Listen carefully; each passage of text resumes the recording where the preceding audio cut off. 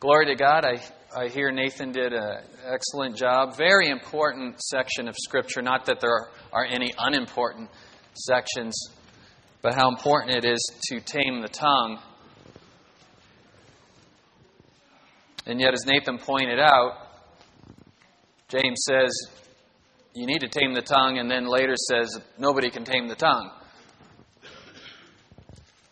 Just as the tongue was likened to the rudder on a ship, well, there's a captain steering the ship, and that's our heart that steers the tongue. And unless God becomes captain of the ship, we won't tame the tongue. And we're at the pinnacle of James's letter, and this is the point he's trying to make about godly wisdom versus earthly man-centered wisdom. That godly wisdom has to come from God, and a change has to happen in the heart in order for us to receive that wisdom and live that wisdom.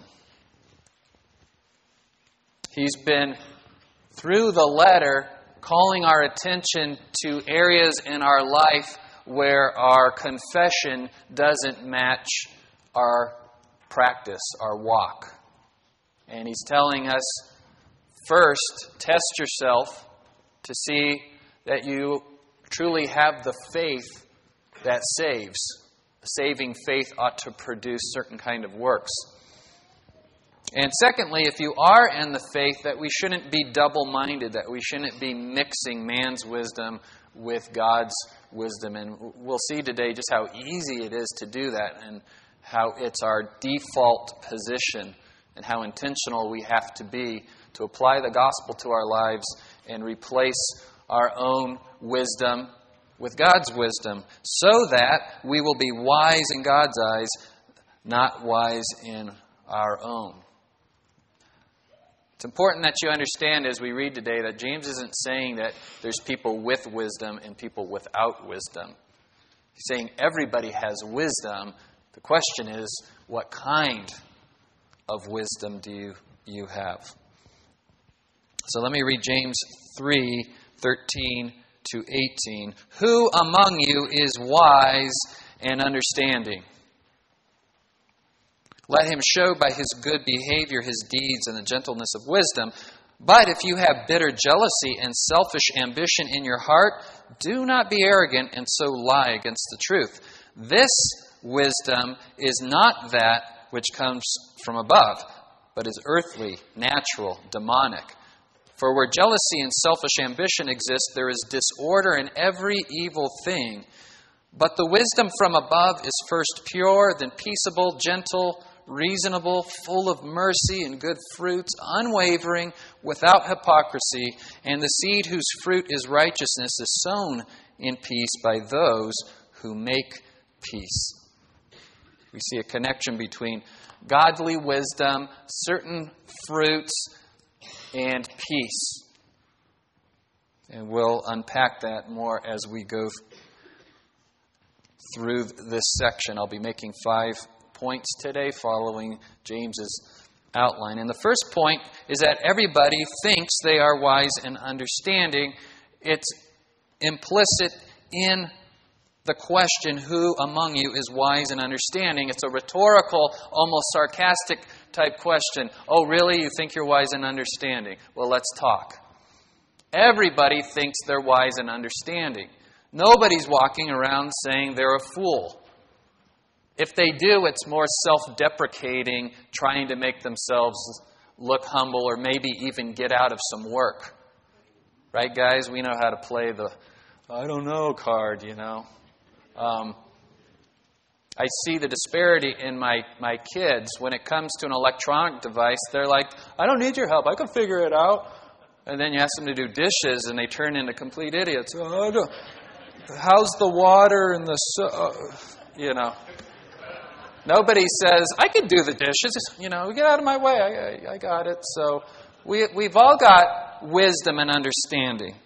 In fact, God, as the pinnacle of His creation, made in His image, has given all of us a measure of wisdom and understanding. It separates us from the lower animals. We can solve problems. We can ponder deep thoughts. We can ponder the existence of God and our own purpose. The problem is when we answer those deep questions on our own apart from God's revelation. And isn't that the fall of man? God provided man with everything, all the knowledge he would need, paradise, perfect relationship with him. Just stay away from this tree, which represented doing it your own way, thinking your own thoughts. And man went for the tree. And we've inherited that nature. We've inherited that nature. I was reminded in a sermon last week, Jennifer and I got to worship at Grace Community Church, and they honored all the police. They had a law enforcement appreciation day. I thought it was very well done, and they invited LAPD and sheriff and CHP, anyone who would come, and fed them a filet mignon lunch after church and said, "We appreciate you." And then Pastor MacArthur went on to tell them why their job was biblically important, to restrain evil, to restrain sinners, that authority is God ordained. And he said in his sermon that, yes, we've inherited a sin nature from Adam and Eve, but we've also inherited the ability to know good and evil on our own to some extent. That was part of eating from the tree of the knowledge of good and evil. So we can attain to wisdom on our own. We see people who don't know God, don't know the Bible, don't know Jesus Christ, and they have wisdom, they have knowledge, they have intelligence. Nobody's saying that Christians are smarter or better. We're saying our God is smarter and better. And by His grace, we are learning to be like Him, not so we can supplant Him or replace Him the way Adam and Eve wanted to, but so that we can worship and glorify Him and reap the blessing of a life lived according to godly wisdom. There's great blessing that comes with living according to godly wisdom. Again, nobody thinks they are a fool. Remember those movies you watched in school on the reel-to-reel kind of thing, and it had Jiminy Cricket and Goofy. I'm no fool, no siree, I'm going to live. Remember, anyone see those in school? Yeah, right? And it was good wisdom, you know. It was like, look both ways before you cross the street, and Goofy wouldn't, and you get run over. And, you know, Disney's no source of biblical wisdom. They're secular humanistic to the core. Disney was a very proud humanist. Yet it doesn't mean that God hasn't given a measure of wisdom to all humanity. Wisdom isn't just intelligence. Wisdom is the ability to apply knowledge effectively for daily living. It's taking that intelligence and that knowledge and applying it in your daily living. That's why you see more wisdom in old people than young. They've had more experience, more time to learn, hopefully. They're teachable and they're learning from their mistakes. When James says, who is wise and understanding among you, this word understanding in the Greek is only found here in James. We can find it in other Greek literature, and this kind of understanding always means possessing highly skilled, specialized knowledge.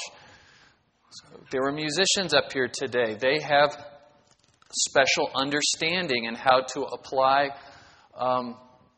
the rules of music. I don't even know how to say it because I don't got it, people. There's wise doctors, wise teachers, all this special gifting people have. They take that knowledge that any of us could have access to by going to the local public library, but you don't want me doing heart surgery on you. I don't have that special wisdom and understanding. But you ask me to come up here and exposit God's Word, and people tell me this is the scariest thing they could think they'd ever have to do, and it's like the most fun thing that I get to do because God's given me a measure of wisdom and understanding in this area. It's not something that we should take pride in our special gifts. We acknowledge that God's given us these gifts for His glory, and we use them all together in the body of Christ for God's glory and for us to grow into the image of Christ. So keep me off the piano.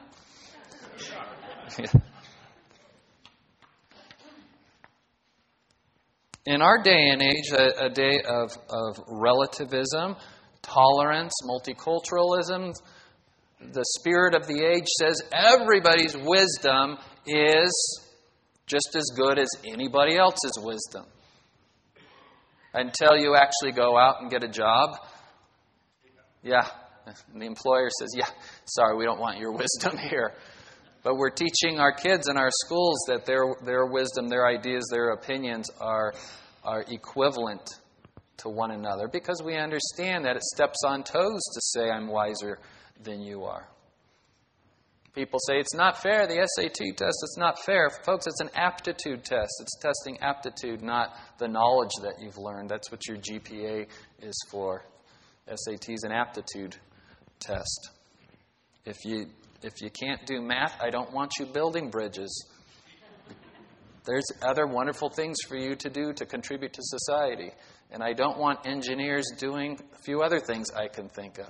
They're too black and white. So if you look on Facebook, or you look at now, most of the newspapers are online. You can read New York Times, LA Times online. And after an article, they want comments. And nobody seems to be hesitant to give their comments.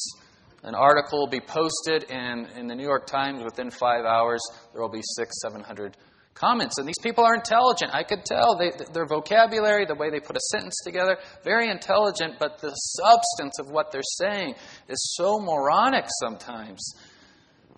And you're like, no wonder we can't seem to accomplish, get over our differences here in our country, because we're no longer all centered around applying godly wisdom to life. It's every man for themselves. What's the strangest book of the Bible you could think of that deals with Israel's history? Just look at Judges. I mean, there's just some wacky stories in there. But the end of the book of Judges said, in those days there was no king of Israel, and everyone did what was right in their own eyes. And that's what you get when intelligent people cut themselves off from the wisdom of God and go it their own. So this is what James is talking about. There's this inclination in all of us to think we know what's best, we have the most wisdom, we have the best way to live life, and nobody's listening to anybody else, and hundreds of special interest groups all vying to make their particular issue the most important issue that we should all be paying attention to and throwing money at. This isn't how God's people and His church should operate, though. Let's talk more about wisdom so we understand a little more deeply what wisdom is, because the Hebrews loved wisdom, the Greeks loved wisdom. In fact, the word philosophy means love of wisdom. Okay, the next slide, very small print. Sorry, I'll read it out loud for you. This is from Wikipedia, the source of all wisdom. Wisdom is the ability to think and act using knowledge, experience, understanding, common sense, and insight. So you're taking all that and thinking on those things and acting according to those things. Wisdom has been regarded as one of the 4 cardinal virtues. And as a virtue, it is a habit or disposition to perform the action with the highest degree of adequacy under any given circumstance. This implies a possession of knowledge or the seeking thereof. So it's like, well, I don't have enough knowledge to do this wisely. I've got to go out and get that knowledge. The seeking thereof in order to apply it to the given circumstance. This involves an understanding of people. So you kind of understand what make people tick. Things, events, situations, and the willingness, as well as the ability to apply perception, judgment, and action in keeping with the understanding of what is the optimal course of action. There's where we start getting into trouble. Part of inherent in the definition of wisdom is that there's an optimal way to live life. There's an optimal response in any given circumstance. And we all come into this world thinking we know the optimal response. And you can see where the fireworks begin. If you're married, you understand. Everything was great, and there was all this sharing and listening, and what a wonderful person. And of course they're wonderful, and they're wise, and they're intelligent. I wouldn't marry a fool. And then you get home from the honeymoon, and you're like, really? That's how you make toasts? Okay. And if you'll fight over toast, you'll fight over just about anything. As soon as you say, hey, let me show you another way, what are you saying? There's a better way. In fact, there's a best way.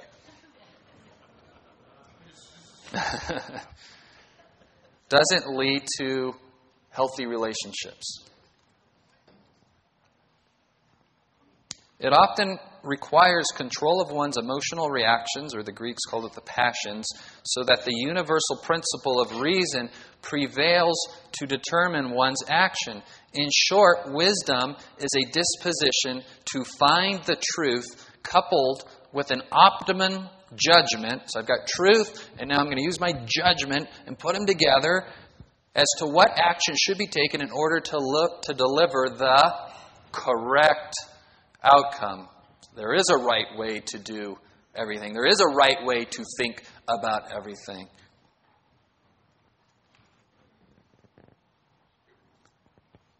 You can see why this chapter is so important and why this is the pinnacle of James's letter. This is where the rubber meets the road, people. In fact, when he gets to chapter 4:1, he says, where do fights and quarrels come from among us?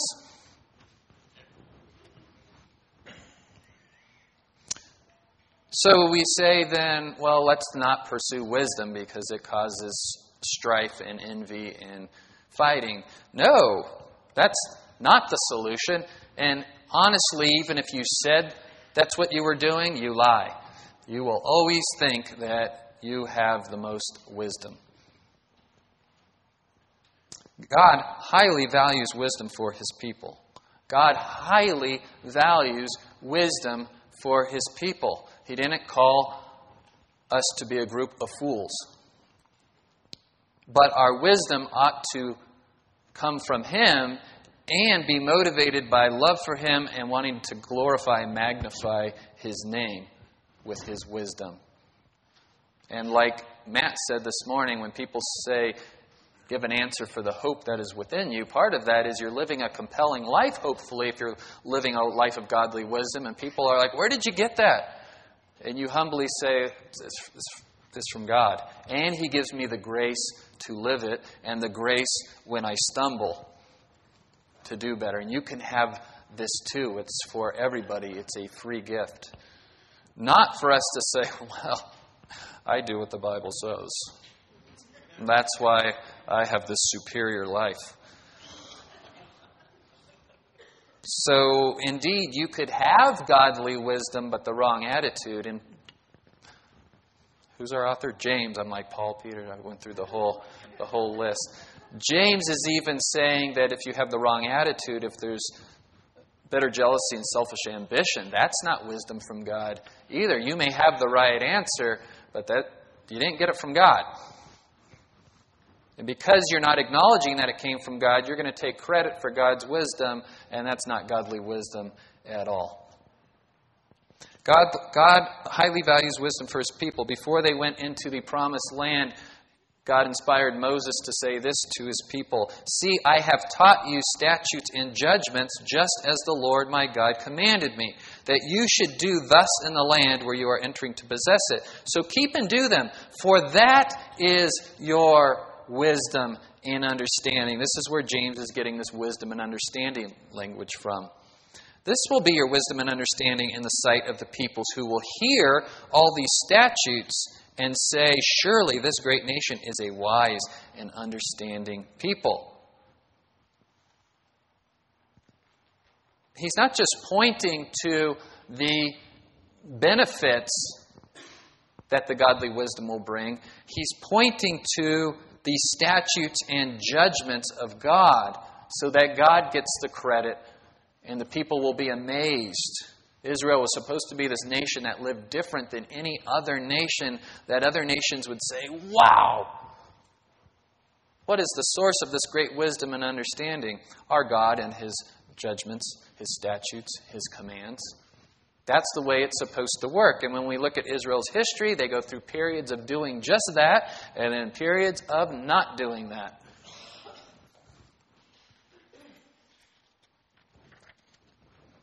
When Israel became a monarchy, King Saul, not a wise king at all. David, much better because he was a man after God's own heart. But then we get to King Solomon, and he asked God for wisdom, for godly wisdom in order to lead God's people. And God blessed Solomon with more wisdom than any human being had ever been blessed with until Christ came along and took on human flesh. Now God gave Solomon wisdom and very great discernment and breadth of mind, like the sand that is on the seashore. That breadth of mind is he had wisdom on a vast variety of subjects. A real Renaissance man. Proverbs 3:13, Solomon writes, "How blessed is the man who finds wisdom and the man who gains understanding." There's that wisdom and understanding again. "For her profit is better than the profit of silver, and her gain better than fine gold. She is more precious than jewels, and nothing you desire compares with her. Long life is in her right hand, and in her left hand are riches and honor. Her ways are pleasant ways, and all her paths are peace."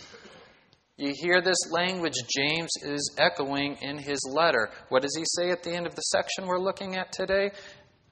After all this talk about godly wisdom, "and the seed whose fruit is righteousness is sown in peace by those who make peace." Peace comes from God's people living according to godly wisdom with humility. Where you see an absence of peace, there is an absence of godly wisdom and humility. The Jewish people, because of God's covenant with them, have been blessed with amazing wisdom, to the point where many nations are jealous of them and hate them for it. But in all honesty, sometimes they're smug about it. And we can be too. We've been blessed with great wisdom as Christians, and sometimes we're smug about it. And instead of attracting people to that wisdom, it's a real turnoff. Jews are a famously accomplished group. They make up only 0.2% of the world population, but they make up 54% of the world chess champions, 27% of the Nobel Physics laureates, 31% of the medicine laureates. They gave us Albert Einstein, but they also gave us Karl Marx and Sigmund Freud. Yes. Very, very intelligent men. Marx and Freud were no idiots. Very intelligent men. Really changed, paradigm shifted the way people thought about economics and the human psyche. Not for the better, because they detached their thinking from godly wisdom. They took that blessing of knowledge and understanding and removed God from the equation. Jews make up 2% of the U.S. population, but 21% of the Ivy League student bodies.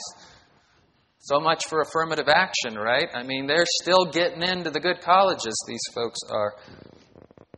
In fact, if you don't, you're probably bring shame to your family. It is an expectation that you will excel.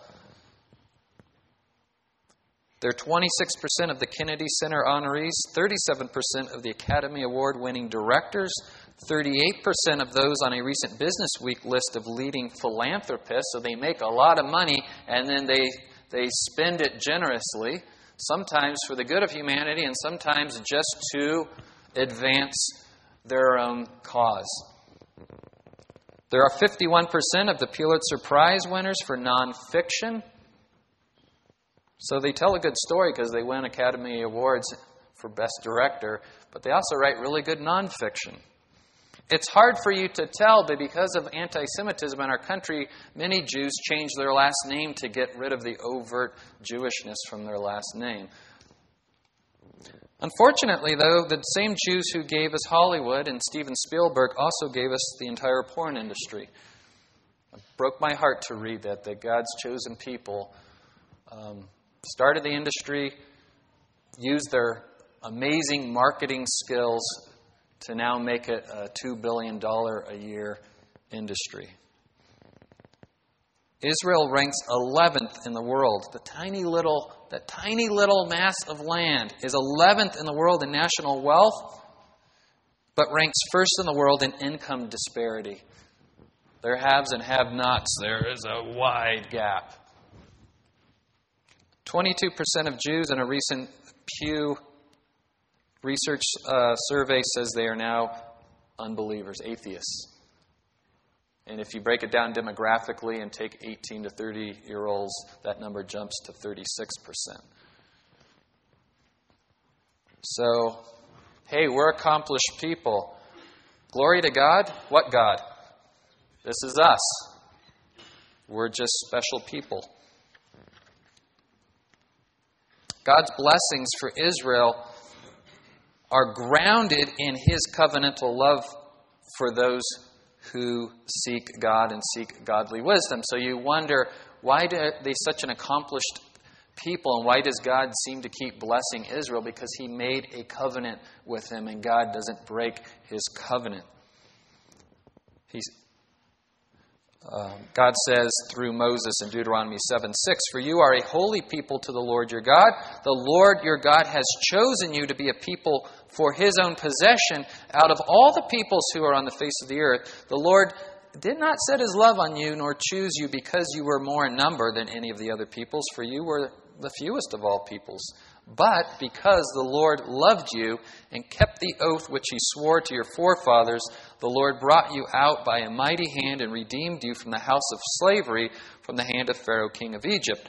Know therefore that the Lord your God, He is God, the faithful God, who keeps His covenant and His loving kindness to 1,000th generation with those who love Him and keep His commandments, but repays those who hate Him to their faces to destroy them." And on it goes between the blessings and the curses. And we see that in Israel's history. Great times of apostasy, and God punishes them, often through pagan nations.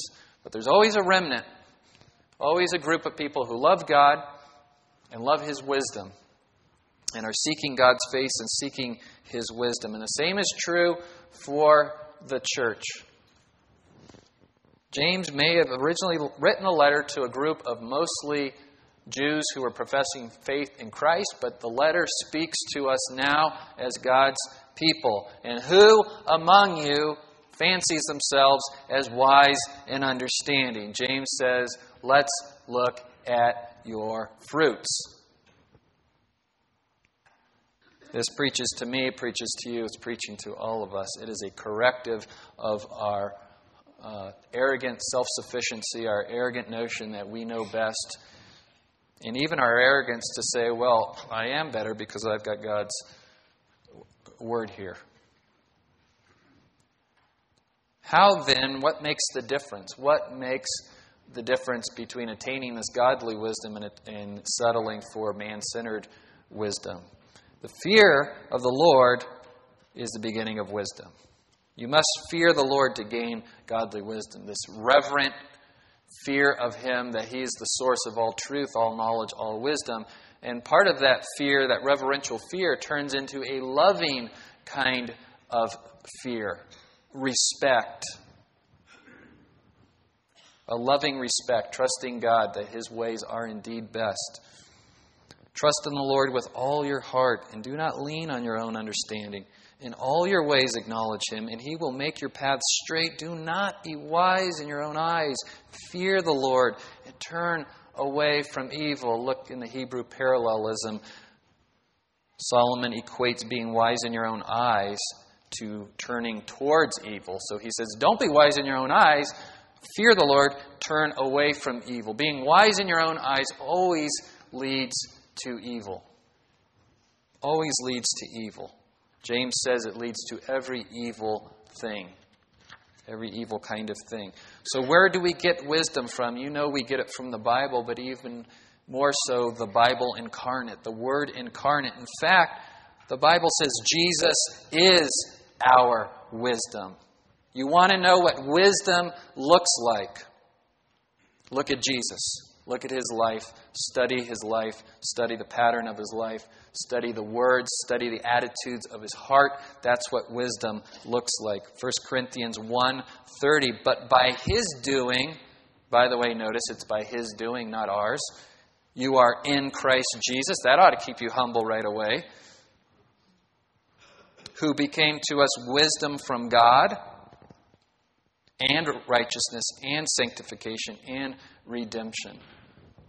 Christ is all these things to us. Without them, we may have a form of wisdom, a form of righteousness, a form of sanctification, but it's not from God. Without Christ, it's self-righteousness, and God is opposed and offended by self-righteousness.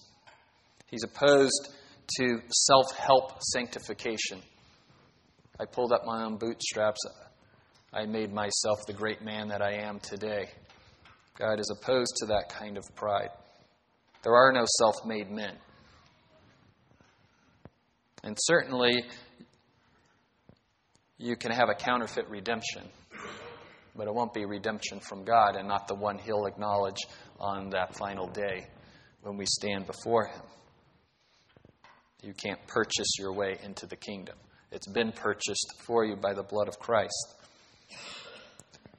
Therefore, everyone who hears these words, this is Jesus speaking at the end of the Sermon on the Mount, which is where James got a lot of his material. Whoever hears these words of mine and acts on them may be compared to a wise man who built his house on the rock. And everyone who hears these words of mine and does not act on them will be like a foolish man. There's your difference between wisdom and foolishness.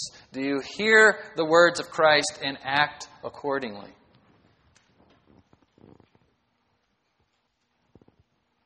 So that first point, again, is everybody thinks they're wise, and everybody does have a measure of wisdom, but what kind of wisdom do you have? That's the more important question. Nobody's saying in here that this room's filled with fools.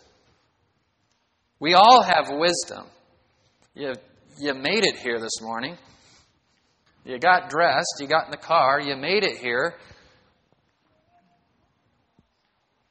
It'd be easy to ignore this teaching by saying, well, look, I can find out there people with less wisdom than me and say, that's what lack of wisdom looks like. This is what wisdom looks like.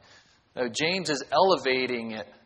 No, there's a godly kind of wisdom and an earthly, natural, in some cases demonic kind of wisdom. How will we know? He says, let him show by his good behavior his deeds in the gentleness of wisdom. The behavior and deeds point to action. The gentleness points to heart, to motive. You can have godly behavior and godly deeds and an ugly, ambitious, selfish, prideful heart. And James is saying that is not the wisdom from above. He wants us to be on the lookout for double-mindedness also. Sometimes, some areas of our life, we see godly wisdom, and then other areas, it's right back to my own wisdom. He doesn't want this intermingling. As Nathan preached last week, can a spring spew forth bitter water and sweet? No, it should not be. Sanctification is this process of putting off manly wisdom and putting on godly wisdom. So this whole book, he's been encouraging us to look at our lives, look at our wisdom, and see first that we're really in the faith. We have the faith that saves, not the dead kind of faith. Secondly, if you are in the faith, are you moving forward in your sanctification? Are you putting off your old, natural, carnal wisdom and embracing godly wisdom? And are you doing it with humility? Is there gentleness? Different kinds of wisdom will result in certain kinds of behavior. You can look at your behavior and your attitudes and determine, where there's godly wisdom and where there isn't godly wisdom. Totally makes sense. You'll know a tree by its fruits, Jesus said. Let's look at this word gentleness, because I think in our culture, gentleness is often seen as a liability. And yet Jesus said he was gentle. Gentleness isn't weakness, it's meekness, which is strength under control. Godly wisdom is gentle because I don't have to puff myself up to prove that my wisdom is better than yours. There is a settled, humble, gentle approach to your conversations. You're not looking around comparing yourself to others and having to make yourself feel smarter or wiser than others. It's also, though, not, well, I don't need to puff myself up because I am smarter and wiser. Why get all angry about it? It's just a matter of fact. It's neither of those attitudes. Blessed are the gentle, for they shall inherit the earth, Jesus said in the Beatitudes at the beginning of the Sermon on the Mount. Gentleness, this strength under control, typifies God's people, especially those who have advanced in godly wisdom. It's one of the fruits of the Spirit, right? Love, joy, peace, patience, kindness, goodness, faithfulness, gentleness. And what's the one we don't like? Self-control, that's the one. Gentleness, a fruit of the Spirit. When choosing elders, Paul says, don't choose anyone who's pugnacious. Pugnaciousness doesn't belong on a board that's supposed to be represented by godly wisdom. Not a young convert, not a new convert. Otherwise, he'd be tempted to be puffed up. So, gentleness is an important aspect of the Christian life. Jesus said, take my yoke upon you and learn from me. You want wisdom, you got to take Jesus' yoke on here. Here's the gospel. Here's the gospel. You cannot be a Christian without putting the yoke of Christ on you. Well, I don't really like yokes on me. I don't like being told what to do. I don't want a heavy piece of wood directing my paths. Then you can't follow Christ. You can read the Bible and glean some really good advice about how to live, but you won't do it consistently and with the right heart motive until God changes your heart. You'll just buck at His yoke. He says, put my yoke upon you.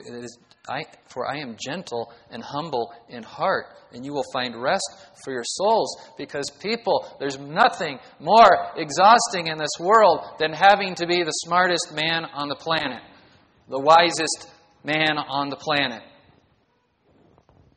and proving it day after day. It is exhausting because you set yourself up in a position where everybody is waiting for you to fail, so they can say, aha! It's exhausting self-righteousness to work your way into heaven through your perfect wisdom. It won't get you in there. It's the way the Pharisees lived life. They had the wisdom from God, but they supplanted it with the wisdom from man. Look at our superior lives. Look at our holy lives. Too bad everyone can't live the way we do. That would solve all of our problems. Have you ever heard these attitudes coming from the echo chamber of your own heart? Be honest. You don't come out and say it, but boy, if everyone lived like me, that would fix my marriage, that would fix my family, that would fix the church, that would fix our nation. And we've become a nation now of people just shouting at the top of their lungs where nobody's listening to anyone, saying, if you would just listen to me and do it my way, everything would be fixed.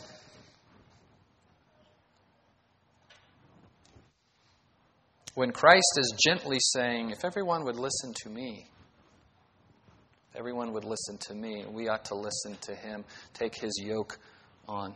humble ourselves.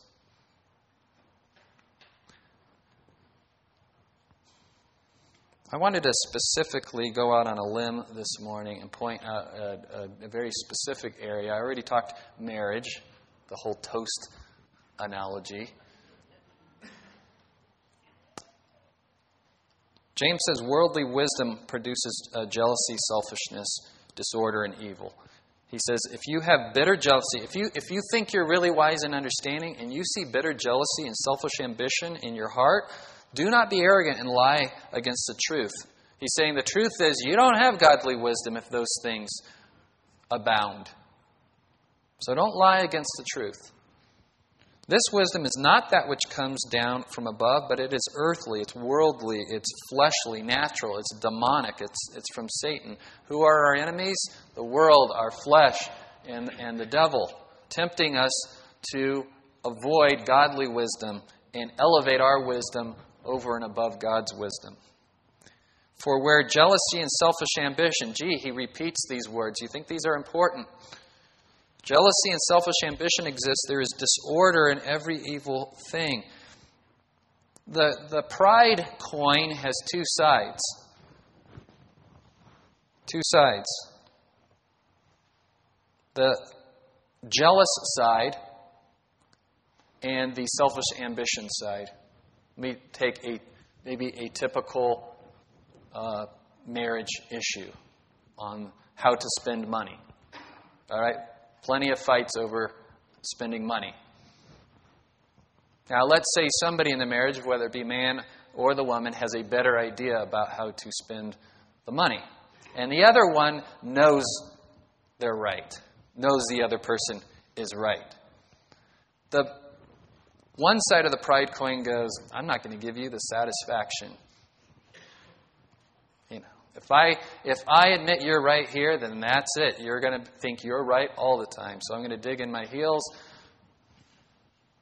The selfish ambition side of the coin is like, well, of course I'm right.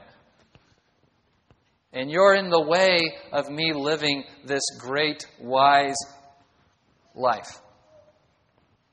Selfish ambition is the pride of arrogance that steps on other people to elevate my own wisdom as the wisdom. And we understand arrogance when we see it as pride, but we don't often see self-pity as pride. But it's no less ugly to God. It's the pride of, woe is me, everyone has it better than I do. And so you don't want to listen to godly wisdom either, because it's admitting that you're not as smart as you think you are. You're not smart as other people, not as wise as other people. And so you end up with problems in your relationships. Somebody's always playing the role of the selfish ambition, and someone plays the other role. And the roles can flip-flop, depending on the issue. This happens in parenting, too. You understand why this is a powder keg, people. You are saying, when you say I have wisdom, that my way of doing things is better than everyone else's way.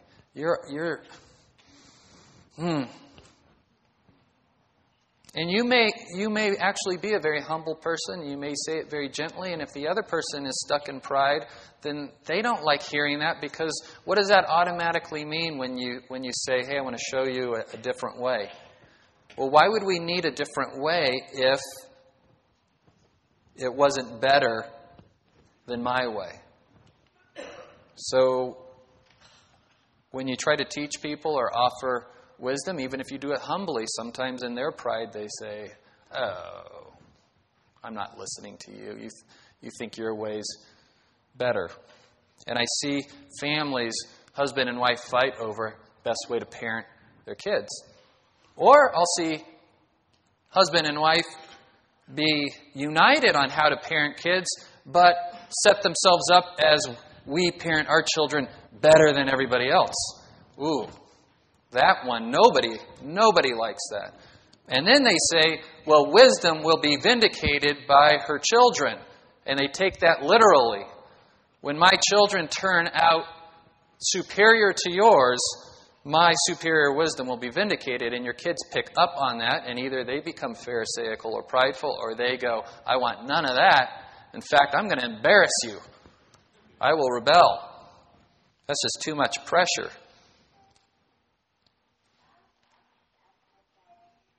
So I'm going to go out on a limb this morning and say that I highly recommend the Growing Kids God's Way parenting curriculum with this caveat. It is good, godly wisdom. It was written at a time in our culture when evangelicalism said, we don't really know how to raise our kids. Let's ask Dr. Spock, the secular child psychologist. And the Ezos said, no, we have godly wisdom how to parent our kids. And they wrote this wonderful curriculum, and it was the first of its kind really circulating. And wonderful things have come from that curriculum. Here's my caveat. Gary struggles with good, better, and best. And he teaches good, better, and best. And he teaches it in such a way that there really is a best action for every parenting situation. And guess what? He knows what the best is. And if you've gone through the curriculum, you say, man, this is great teaching, and this is really helpful. And he's a little smug. He comes off as a little smug. And if you've picked up on that, then you've picked up on something that he's been working on for a long time. I don't know how he's doing on it. All I know is multiple churches have asked him to have to leave. So he goes from one church to the next, and everyone gets excited about Growing Kids, and then it turns into, if you're not doing Growing Kids, then you're doing it wrong. And division happens in the church. And the elders talk to him and say, hey, you need to tone it down and be more gracious, and there's other good biblical ways to parent. And he digs in his heels, and they say, you're going to have to go. You're going to have to go. And, I hope and pray that he turns the corner. I hope and pray he turns the corner. Last I checked, though, he's still struggling with it. I don't know him personally. I haven't talked to him. I haven't called him, so it wouldn't be fair for me to say with any authority. I just know it's something he has struggled with a long time. And my fear is that if you only go through Growing Kids God's Way and never read another book on parenting, that flavor will rub off on you. And you will say, boy, if we do it just the right way, people will look at our kids and say, wow, you are a very wise parent. Instead of, wow, what a great, merciful, wise God you have. So that's intended to start a little dialogue amongst yourselves, not flood me with emails of either we hate Gary or we don't, or we love Gary. That's not what we're talking about here. There is good material in that parenting curriculum. Don't stop there. There's lots of good books. Talk to people who've gone ahead of you. Glean godly wisdom from others. Ask them to say, what mistakes did you make and how can we avoid those mistakes? I wanted to use that as an example of you can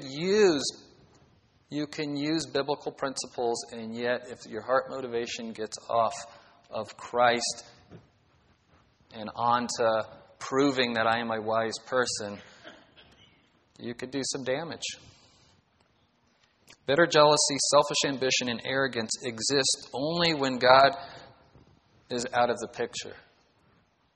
I would love to see a lot more of the gospel in a parenting curriculum. Not at the beginning, make sure everyone's saved, now let's move on. We need the gospel every chapter, every paragraph, because our hearts are that wicked that if we set the gospel aside and say, all right, I'm saved, then pride comes roaring back in. You can't have selfish ambition and bitter jealousy at the foot of the cross. There's no room for it there. You know how ridiculous it would sound as Christians for us to say, oh yeah, we've got the best religious system. I mean, our Bible teaches us that God is infinite. He's all-powerful. He's omniscient. He knows everything. He's been here from beginning to end. He's the sovereign God that's in control of everything, and I am just a wretch. I am a fallen man. I don't even know the depths of my fallenness, and I couldn't do anything about my fallenness, and God had to reach down in His grace and save me, and stick that in your pipe and smoke it, people. Yeah, I'm awesome. It's ridiculous. We're professing faith in a God and in a Bible that reveals to us to be completely fallen and unable to save ourselves. There's no room for pride. There's no room for selfish ambition. But if you take your eyes off Christ and put your eyes on one another, here comes the selfish ambition and the bitter jealousy. Oh, you think you're smarter than me? Well, I'll show you. No, turn to God and say, well, who's smarter? Who's wiser? It's no contest. Point number 4, then the wisdom from above is first pure, then peaceable, gentle, reasonable, full of mercy, good fruits, unwavering, without hypocrisy. The weird words that you can't read at the bottom is Greek that's been transliterated with English letters. Notice all the words James chooses begin with the same letter. Not only are these the right words,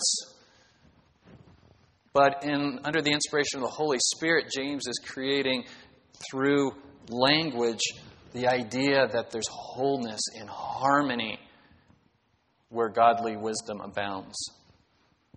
And then the last 3 words there all begin with alpha, with A. Whereas when you go to the other list, there's disorder, the words are kind of jumbled, there's no rhyme or reason, they don't begin with the same letter, there's disharmony, discord, there's no peace. It leads to disorder, and then from disorder you get every kind of evil thing with wisdom that is natural, demonic, and from the world. But the wisdom from God, it's first pure, first and foremost. If there's any taint of sin, it's not wisdom from God. It's first pure, it's holy, and then it's peaceable. That's the next on the list. It's got to be peaceable. We're not saying to compromise truth for the sake of peace. Jesus said, I didn't come to bring peace but a sword. We're saying that amongst God's people, saved people, all led by the same Holy Spirit, all reading the same Bible, the way we apply the Bible is the wisdom. There ought to be peace. Even if you have a different way of applying it, but the same truth that I have, I'm not saying you interpreted the passage completely opposite than I did. That's not godly wisdom. But if we come to the same interpretation of the passage, but we have different ways of applying it, that's not to say that my wisdom is better than your wisdom. And so we should be able to sit down at any moment in any room as Christians led by the same Holy Spirit with the same wisdom from God and talk through with peace and gentleness and be reasonable and extending mercy and accepting mercy. And there ought to be good fruit, no wavering from the truth, and no living in hypocrisy. We can do this. There doesn't need to be the kind of conflicts that lead to division and hatred, bitter jealousy, and selfish ambition. At the end of the day, I may say, wow, that is a wiser way to do that than I've been doing it. Thank you for that. Or you may say, well, you know what? I see merit in that. Thank you for your wisdom. That's how we grow together. But as soon as we walk around saying there's good, better, and best, and I have best, that's it. No room. No room for peace there. When godly wisdom directs God's people, there is peace and righteousness. I put 3 translations up here because it's very hard to translate this sentence. The King James actually does it the most literally. And the fruit of righteousness is sown in peace of them that make peace. Well, you don't actually sow fruit. You sow seed. And so the New American Standard puts the word seed in there, and the ESV uses the word harvest. But you get the idea. If it's wisdom from above, if it's godly wisdom, then the purpose is to make peace among God's people. if we're all controlled by the wisdom of God and not selfish ambition and bitter jealousy, there will be peace. There will be peace.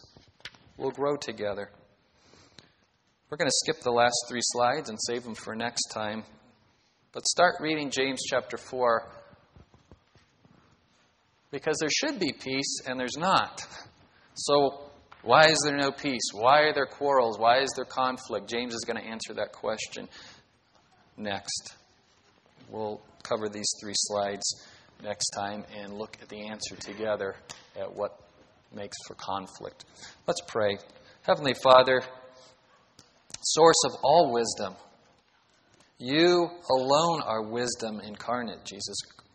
We are not. Forgive us for taking on the mantle of all-wise, all-knowing.